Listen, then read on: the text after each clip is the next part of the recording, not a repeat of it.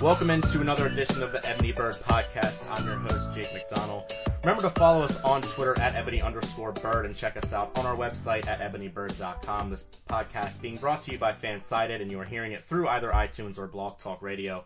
Again, I'm your host, Jake McDonald. You can follow me on Twitter at jmcdonald95. And, of course, check out my sports blog, Charm City Birdwatch, Charm City Birdwatch BW on Twitter and our website as well. We're here today joined by our two site experts, Chris Schisler at FootballMan58 and Joe Schiller at Joe Schiller with 2 R's. And again, before we get started, another reminder to download the Ebony Bird app from the App Store. Some of the articles that got published today, Ravens flock stopped complaining about Juju Smith. Richard Bradshaw wrote that. We had one from Dustin Cox, Baltimore Ravens, 3 quarterbacks take a target in the NFL draft. Chris was all over it today. Don't let the Ravens struggles fool you. The NFL is fun, and Joe was also at it as well. The Packers injuries offer winnable Week 11 matchup for the Baltimore Ravens, and that's what we're going to dive into today. So, fellas, here we are. We'll shoot over to Chris, and then Joe. I know we talked a little bit before the show. Chris has a lot of things he wants to get off his chest. Recapping the Ravens bye week, just how did everybody enjoy their NFL Sunday / Monday night without having to watch the Ravens? We'll shoot over to Chris first, then head over to Joe. Well, I'm angrier than I was this entire season because the Ravens didn't play, and I enjoyed it more than any week of the season. That's a problem. When your team plays, you should enjoy it more than when your team doesn't play. But no, I enjoyed watching some good football from the Redskins-Vikings. Was a good game. The Rams, man, they're putting on a show. Oh, my goodness. I never thought I'd be jealous of the Los Angeles Rams going into this season. You just look around the league, there's fun football being played. You look at the NFC, it's just the entire AFC should be jealous. But it's just I've never been this angry at the Ravens because they didn't even play, and it made me realize how hard this season has been on the heart. Yeah, this season's been a tough one. You know it's bad when you need a bye week as much as the Ravens do. It was just nice to sit back and kind of watch the other games, not have to worry about, yelling or screaming at Joe Flacco throwing two-yard checkdowns every play. But, like Chris said, the rest of the NFL, it was a good week to watch. The rest of the NFL's fun. There were some great games on. Granted, maybe the Sunday Night Football game wasn't great between the Patriots and Broncos, but we had some good afternoon games. And the Ravens didn't even play, and they're still in the thick of things. I think got even a little better after this week because of a couple losses. They just set one game out of the 6th wild card spot behind the Bills, and then the tiebreaker over the Dolphins and the Raiders. This team is frustrated this whole season, and they still find a way to suck us back in. So we've got a lot more Ravens to watch this year. Yeah, absolutely. For the Ravens, 7 games remaining. You can take a look at these. Really all these winnable games, but 5 of them in particular, just taking a look at it. The Packers away and the Texans at home on Monday Night Football, both facing backup quarterbacks. The Lions at home, followed by the Steelers on Sunday Night Football. Those are the 2 tough games on their schedule. And then they close out at Cleveland, home against the Colts and home against the Bengals. So really, some really winnable games here. And if the Ravens were to win 5 games and go 5-2 down the stretch, they'd finish 9-7. And realistically, that puts them right in the thick of the playoff hunt. The winner of the final playoff slot may only have 8 or 9 wins to their credit. So, Joe and then Chris, looking at these 7 games, you look at it right now and you say, compared to some of these teams, because of all the backup quarterbacks or no names we're facing, you feel good about that. But then you watch how the Ravens played against the likes of Mitchell Trubisky and, Case Keenum, and then how they played last week against the Titans. And there really is no way to predict what's going to happen here. Yeah, it's such a week-to-week league, and even a team like the Ravens, we have no idea what they're going to be like week in and week out. You'd think that at the end of to end out this season, that they have such a winnable schedule that they'd be able to pull out those wins that they need to finish a 9-7 or 8-8. But I don't think we can even feel confident in that because, like you said, games like the Bears and other games like that where we expect the Ravens to win, they somehow find a way to lose it. So I just don't know. Even games where you're facing like a Jacoby Brissett and the Colts, or even like a game where you're playing the Browns, who knows? It's just I don't have any confidence that they're going to be able to win and win handily. They always find a way to make some of these games close when they don't need to be, and that's why if they sneak into the playoffs, I don't have any confidence that they'll will make any noise, because there are just so many other good teams that once they come against a better team like the Patriots, if they can't win the games they're supposed to be, there's no way they're going to be the better teams in the AFC. Yeah, it's hard to disagree with anything Joe just said. If I had to put a money bet down on it, I would bet 8-8 would be the most likely record. I think we're going to win some of these games because we're more competent than the incompetent teams we play. But I think we're going to lose at least 2 more games, probably the Lions and the Steelers. Although I want to be shocked if we won one of those games, but I think we're going to lose a game we have no business losing, because that's what the Ravens have done this year. They're going to keep us sucked into the end, but I think it's going to be a lot like last year, 2016, 8-8, and nothing changed from last season. So why should the record change? I see 8-8 be the most likely. I think 9-7 in a playoff sneak backwards into the playoffs. I think that's the best high-end thing we could hope for. So one thing the Ravens will have to look forward to is the return of running back Danny Woodhead, who was injured on the first series of the opening game against the Bengals. He is eligible to return. He practiced recently, right around the bye week. He returned to the practice field. But if he comes back Sunday, we certainly saw what he could do on that opening drive. Really, you have to question when he missed basically all of training camp in the preseason with that hamstring injury and then came back for week 1 if he was a little rushed. But again, here's a guy who tore his ACL last season and has only played in a couple of snaps since the beginning of 2016. So really hasn't been on the field. He's a running back over 30, and we just haven't seen him be able to stay on the field since what happened last year. So can he make an impact? Absolutely, I believe he can. But we haven't seen him stay healthy in relatively a 2-year time period. So that's really, the big question we're going to face here. And also, with him coming back, the Ravens announced that they cut Bobby Rainey, brought in an offensive lineman from the Rams as a result of that roster transition. So what this means when Woodhead comes back is there's going to be less carries for Alex Collins, and of course, Buck Allen won't have much of a factor unless Woodhead gets hurt again. Of course, Buck Allen might be the lost guy, and when it's all said and done. But again, you could look at this, if Woodhead stays healthy, you could have Collins as the guy that's going to go in between the tackles and pick up the big yards on first and second down. Then you have Woodhead in passing and shotgun situations. You can even use him in the slot as well. So barring any injury to Woodhead, that's assuming what's going to happen. I would expect him to get a lot of shotgun snaps and in the slot. So we'll shoot over to Chris and then Joe. What are your thoughts on Danny Woodhead? We don't know for sure if he's going to play on Sunday, but barring another setback, it sounds like he could return in Green Bay this Sunday at 1 o'clock. Well, in the check down offense, that's pretty good to have a running back that can catch the ball the way Woodhead can. Baltimore Ravens don't run an offense; they run a check down offense. That's what it is. I mean, Dennis Pitta's comments kind of, wow, it's one read and he has to check it down. That's garbage. That's Bush League, and Danny Woodhead's going to be great for that. So the one good thing about running an incompetent offense is that when you have a weapon like Danny Woodhead, it can make it look almost passable. I mean, you saw Flacco throw it to Woodhead 3 times before he got hurt in one drive. I think Flacco is going to overly lean on Woodhead. I think after a while that's going to be a problem. We still don't know if Woodhead can stay healthy, but he's going to be a big part of it because, like I said, this is not your average offense. This is a check-down offense, and that's exactly why they signed Danny Woodhead.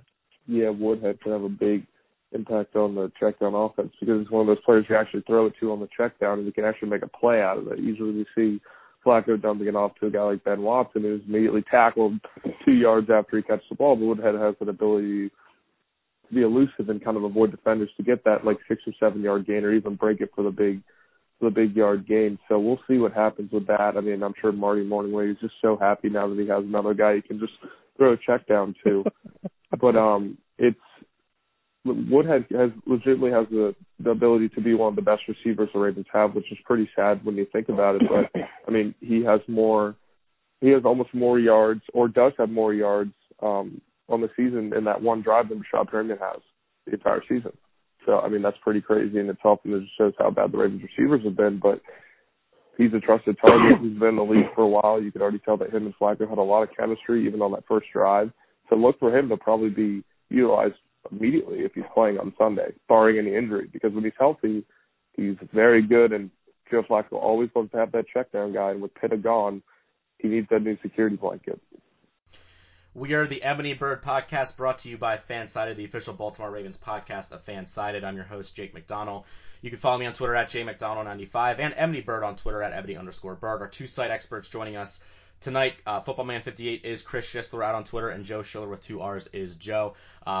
Getting ready to depart for Thanksgiving break here, the last week of classes fully for me. I know some people have some classes, at least the way the state system in Pennsylvania works. Some people we usually have classes on Monday next week before Thanksgiving break officially starts. I do not have classes on Friday or Monday, so I will be heading out of Bloomsburg later this week for a 10, 11-day stay at home. I'm looking forward to all the turkey, stuffing, and pumpkin pie. Certainly we'll be diving more into that next week. Looking at the Packers game before this all happens is Sunday at 1 p.m. from Lambeau Field. Really, the Packers are a lot like the Ravens, a lot of injuries. No Rodgers, Ty Montgomery, and Aaron Jones, the other running back, dealing with injuries. Brett Hundley injured his hamstring in the 23-16 win against the Bears. He's not expected to miss any time. However, Ty Montgomery re-injured his rib Sunday against the Bears, unlikely to play. And running back Aaron Jones is going to miss 3 to 6 weeks with an MCL injury suffered on the opening drive against the Bears. So that means Jamal Williams is expected to start at running back for the Packers, who he has 101 yards and a touchdown on 31 carries this season. That, coupled along with the Packers' offensive line and the backup quarterback, certainly bodes well for the Ravens, but we've seen all season the defense tending to struggle on the road in particular. Ever since the return of Brandon Williams, they have been a little better in that regard, but still some disappointing instances like we saw against the Titans last Sunday now, not this past week. But fellas, we'll go to Joe and then Chris. Just what are your thoughts going into this game? Really, you would certainly like to see the Ravens play the Packers in Lambeau Field with some higher stakes. Possibly two teams battling it out for a division win with, going up against Aaron Rodgers against this vaunted Ravens defense. We thought going into the season this was going to be one of the big games, but the way this season's played out, really just a lot of the star power is taken out of this game. So we'll go around and kind of give our thoughts about this game. We'll start off with Joe. Just what your thoughts in general, and then a prediction of who you think is going to come out on top. This is one of those games at the beginning of the season when you look at the Ravens' schedule, and you circle as one of probably the toughest games. I mean, Aaron Rodgers at home at Lambeau Field in late November.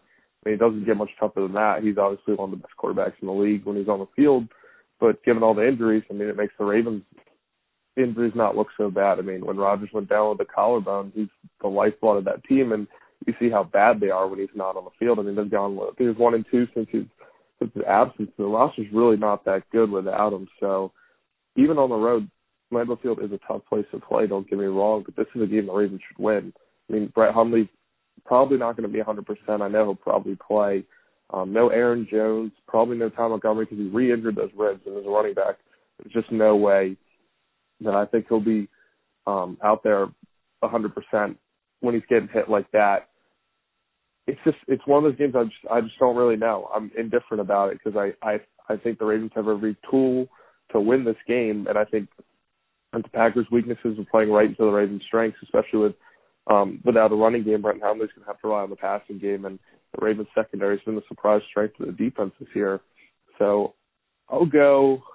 I think it's going to be low scoring because I just don't think the Packers' offense is very good, and neither is the Ravens, of course. So I'll go Ravens 17, Packers 13. Yeah, I like the train that Joe is on. I'm going to make a promise for the rest of the season. I'm not going to say the Ravens will or the Ravens are going to for the rest of the season in regards to anything, because I have no clue what they're going to do. From a week-to-week basis, this team just it doesn't work. I don't know. I can say they're going to be great, they'll be horrible, and I'll say they'll be horrible, they'll be great. And, the Packers, it would make sense if the Ravens stop the run, give Hundley hell, and a couple turnovers would help the Ravens win this game. But then, for all we know, the Packers will have a great day on the ground, and and everything will go to hell because that's the way the season has gone. I'm going to go Ravens. I'm going to go Ravens ugly.